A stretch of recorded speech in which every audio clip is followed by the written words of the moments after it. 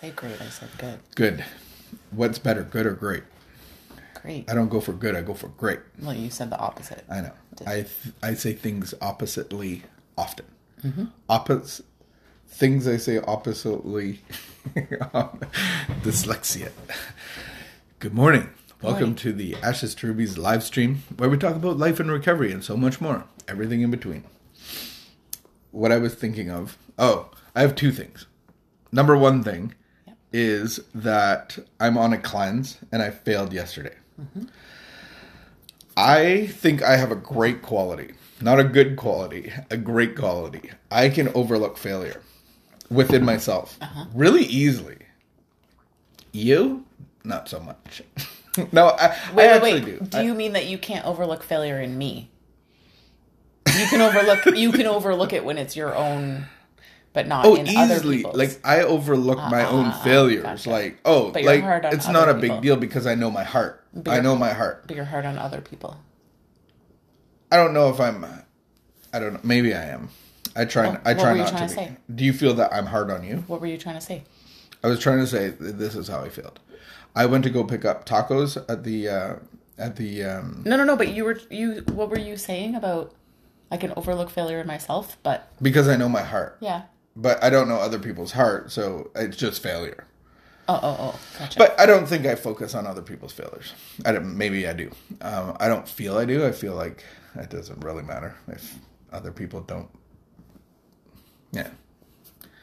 It's a good conversation.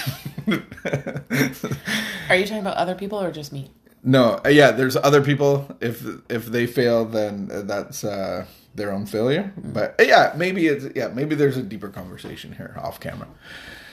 If I feel like you're really hard on me. Okay, you bring stuff up, like you'll say stuff. I feel like I'm easy on you. Like I try to be your cheerleader, but then when you're in failure, I just don't even bring it up.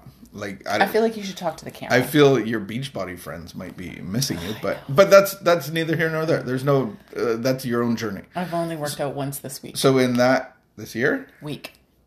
I worked out twice last week. Did you? I know. Oh, no, that's good. I thought it was 0. Oh, in your head you were being a lot harder on me? No, not hard. Like I'm not hard on you at all. Like it doesn't matter to me. Okay, so here's what happened. I am wearing my workout clothes though.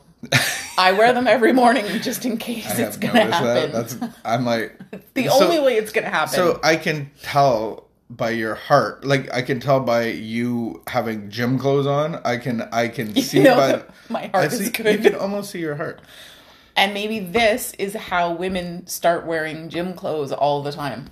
I never used to wear gym clothes. And you've been so critical of them for wearing gym clothes even though they don't work out. And I don't want anybody to know that I'm good. Critical about women who wear gym clothes out because I think that's almost every woman. So don't stir up incitement, please. I have enough troubles. But you have enough troubles. No. It's not a comment that you make all the time. I think that's good. It should reflect your heart. But we've talked about how people have a value for hard work. And we work hard. And so they wear work clothes. Yeah. Even though they're not actually working, they're wearing work clothes. And so we've just talked about that. Like branding. How clothing choices have changed to represent value and not actual like practicality of like, oh, I need these workout clothes on because I'm working out. No, I just need these workout clothes because they're comfortable and I might work out. And I might work. I'm planning on working out today, so I'm going to wear them to motivate. If a midday workout strikes me, I want to be ready. Imagine just like, whoa, it just strikes you. All of a sudden you're down in the gym sweating going like, oh, wow. But isn't that how that is exactly how my alcoholism worked. I literally have gone somewhere and then in between that place and in a bar or a beer store, just suddenly it's a state of mind. So you've like gone to get pizza and a midday bender struck me. Yeah, happens all the time. Like it's not even uncommon. I wish it would happen to the gym though. Like exactly what you're saying. Next thing you know, I'm just sweating, going like, man, I've been on this bike for 10K. No. That doesn't happen to me. No. It doesn't happen to me with drinking. Maybe it can, though. No, it doesn't happen with you drinking. But I can have a day that is smooth sailing, and then So if I just a little confession, like, and this is how simple it is when Can you there's confess to the camera? when there's failure. Are you whining about my breath again? What? All right. No, I just feel like you need to give this confession to the people. To the people. Yeah. Okay, so I believe that failure doesn't have to consume me like it used to, because I would fail something and then just scrap it all. But in this situation, I'm doing a cleanse of gluten and of the sugar. Okay. And we were out, me and my sidekick. We were at the Mexican store to get the tortillas, the beautiful tortillas, because yesterday was taco night. And we were leaving. It was 3 p.m. And I was like, empanada. Suddenly, empanada came into my head. They have empanadas there, handmade empanadas. Is this how you used to wind up at the bar when you were supposed to be getting pizza? Empanadas are basically pizza pops. Pizza pops are phenomenal, but this is like next level phenomenon. This is taking a long time. Phenomenally. Okay, so I just, on the way out, I said, oh, can I get a couple empanadas? You want the sausage, you want the beef, you want the spinach, you want the... I said spinach. No, I didn't say spinach. I said ground beef and sausage. So I had those. I come to the car, and Jordan is like, what is that glorious smell? I open them up. We have empanadas. And he's like, oh, wow, these are good. He goes, are they gluten-free? And I'm like, oh, no, they're not gluten-free.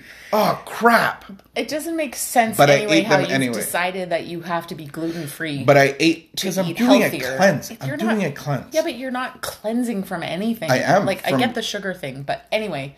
Don't attack Thanks for your confession. My program. Thanks for your confession. And then my little friend at worship and prayer last night, she brought dreaded sugar in the form of gelato. I know. I was there. So today is a new day. Maybe you need to talk to God about how... be able to say no. But how do you incorporate, like... So is this about the expectations that you put on yourself? Okay, so I have people that do cleanses, like people that drink that do cleanses, and they don't drink for a month. So if they drink after 10 days, then the cleanse isn't 30 days. So I'm doing a cleanse for 3 months of gluten and sugar. I'm just going to leave it at that. I don't even need advice or opinions. So it's not like you're trying to eat healthy. You're just trying to not eat. But I am eating healthy. I'm eating very healthy in the last 12 days. I've had power shakes for lunch. I've had granola and yogurt. And then I think we've gone out to eat maybe once or twice. Do you know we've been circling around on this wagon for how many years now? Okay. I'm done talking with you. I'm going to talk with my friends. Hi, guys. How you doing? You have become irritating. Do you ever get in conversations with people that you would like to say what I just said to you, but you can't? You just have to endure the irritating conversation. We only ever treat our spouse like that. I think if we were more honest, I think that would be a great relationship to have. You are now irritating me. Let's do our reading. Thank you for joining us. All right, is it the 13th today? And then you walk around wondering why you have no friends. Yeah, that could happen. Okay, January the 13th. When will I realize? Is it the 13th? Mm-hmm. Thursday the 13th. Why? Oh no, that's Friday. Nothing. That's Friday. Friday the 13th.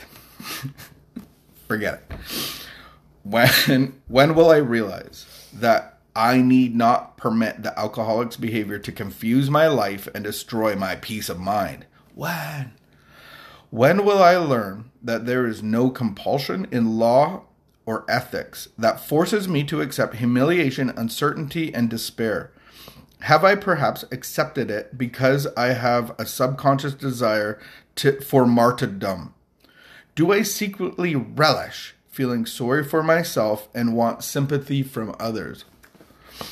Today's reminder: I have the right to free myself from any situation that interferes with my having a decent life and pleasant experiences. Every human being is entitled to live without fear, uncertainty, discomfort. I should take a firm stand and hold fast to whatever decision I make to help not only myself and my family, but the suffering alcoholic as well. Constant wavering can only hinder me from breaking out of my present thinking patterns. Quote for today: God, guide me to make the right decision and give me fortitude to cling to it against all pressures and persuasions. This is this reading they're saying something to about somebody. about the cleanse? No. No. Is this about the cleanse? Okay. We're moving on. Read it again. No. This is early. How do I juggle early recovery?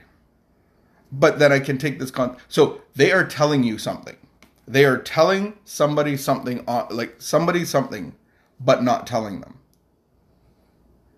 So can I live in my home in peace and comfort and safety with an active alcoholic or drug addict? They're not going to tell you that. I know That's not for you to decide. That's for... But are they telling me this? And because they come at it is like, you deserve this and not this.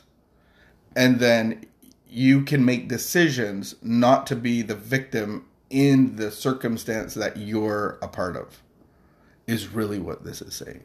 But this is early recovery in a very intense way, because there are people living in addictive relationships. Mm-hmm. The chaos, the control, the fixing, the manipulation, I'm going out to get pizza and not come home for 3 days, and the wife being there phoning 300 times a day. And so there's like, the nice thing about the way that Al-Anon approaches the problem is that, you know, Al-Anon is basically telling the family, hey, you can make other choices.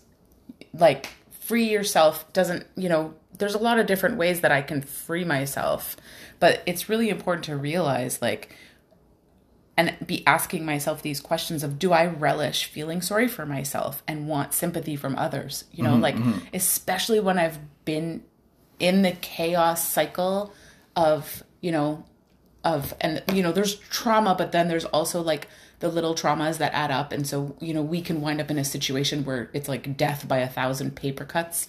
You know, there's big traumas, but then there's also like the little traumas of like, my entire life has been these little traumas. And I don't even necessarily realize that I actually relish feeling sorry for myself and wanting others to feel sorry for me. Yeah, because then you vomit on it. But here's what I hear a little bit, and it's just from my perspective of this reading, is they say it's a right to free myself from any situation. So if I'm in a situation that is controlling, manipulative, addicted, dishonest, then I can leave that situation. It doesn't mean divorce the situation. It doesn't mean like for my best interest. But here's the kicker. Because constant wavering can only hinder me from breaking out and thinking about it. I make to help not only myself, but my family, but the suffering alcoholic as well. Sometimes the suffering alcoholic or drug addict needs to be alone and go, I can't pay my bills. I got nobody loves me, and it can motivate the person to get real help. Yeah. So there's that perspective. There is that perspective. And I find it, it's interesting because you come from the perspective of the alcoholic, and on, this far down the road, it's interesting to hear you say like, yeah, maybe I needed to be alone. Well, I did. But at that, I remember in those days of like, there was no, yeah, you're right, I need to be alone. No, of course not. The alcoholic never wants to be alone. I need enablement. But here's the kicker for me, is here it's being directed by God. Yes. God, guide me to make the right decision. Mm-hmm. And give me the fortitude to cling to it against all pressures and persuasions. So if you feel that it's in God's direction to leave a situation, to be absent from it for a while, then that's up to you and God, and for you to follow through with it. But if you get humans telling you what to do, hide your bank account, move out, kick him out, whatever it is. Lots of people have lots of advice. And, the reality is that when you're going through this cycle, you wind up separating yourself from the people whose advice you can't follow, or feel like having disturbed relationships with some friends or some family that are like hardline, why can't you do this?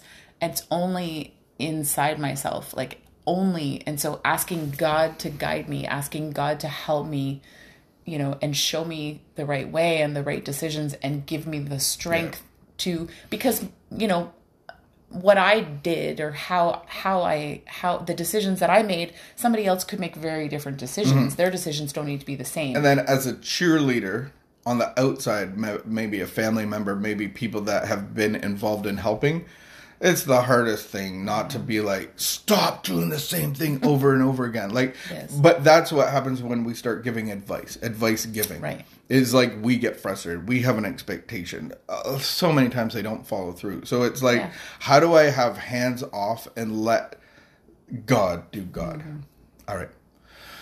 Ooh, that was a heavy one. All right. William, how you doing? Hi, William. Out in beautiful British Columbia, Kelowna. And we just thank everybody for joining us. Stay safe. Keep the peace. Wash your hands. And sign up for LifeLab. If you want a process to go through, then this is a process of freedom, of taking, guiding your hand into God's hand, and for Him to solve all your problems. So, yeah, we have that as a free offer. If you want that, then message us, and we can give you a membership. And we will leave you on that note. We'll see you tomorrow.